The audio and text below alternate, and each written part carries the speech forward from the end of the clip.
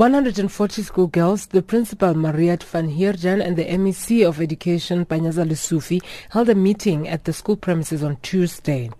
We've been stuck in an environment where our conditions are being conditioned, because they will say one thing and then tomorrow it's another and the next day it's another, and you get in trouble for doing what you were told in the first place, and now it's changed.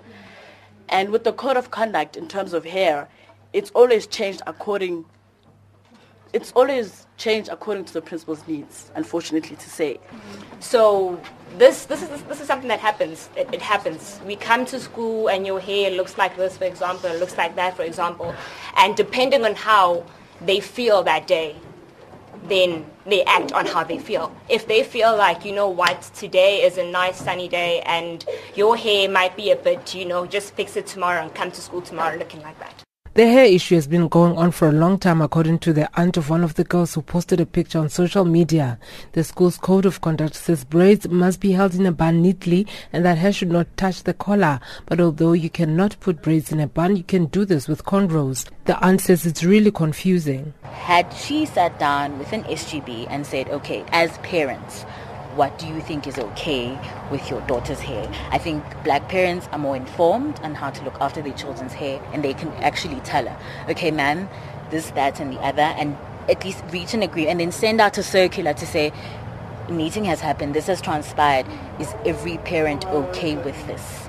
And there's no dialogue. It's always, this is going to happen, sign on the dotted line, that's it. The principal, Mariette van Heerden, seems overwhelmed by the whole saga. When addressing the learners at the meeting, she did not address the specific issues. Each and every day, we learn from each other. What you've said, I'm not going to argue that.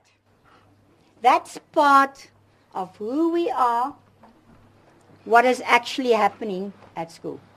I've just read something to you. You make it happen at school. So as we had been speaking about the situation in the staff room as well, we are being given 3 months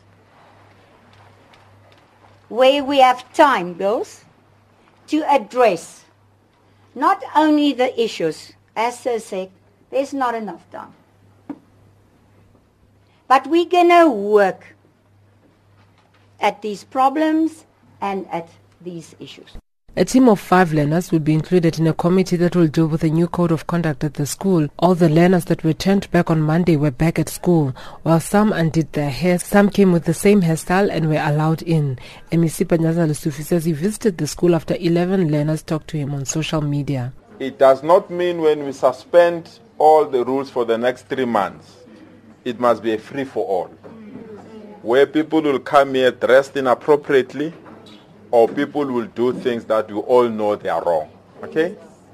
What we are saying, let's have this peace, let's respect the school must also respect you, but in the ultimate end, it must be your input that must guide the policies that lead this particular school. Okay?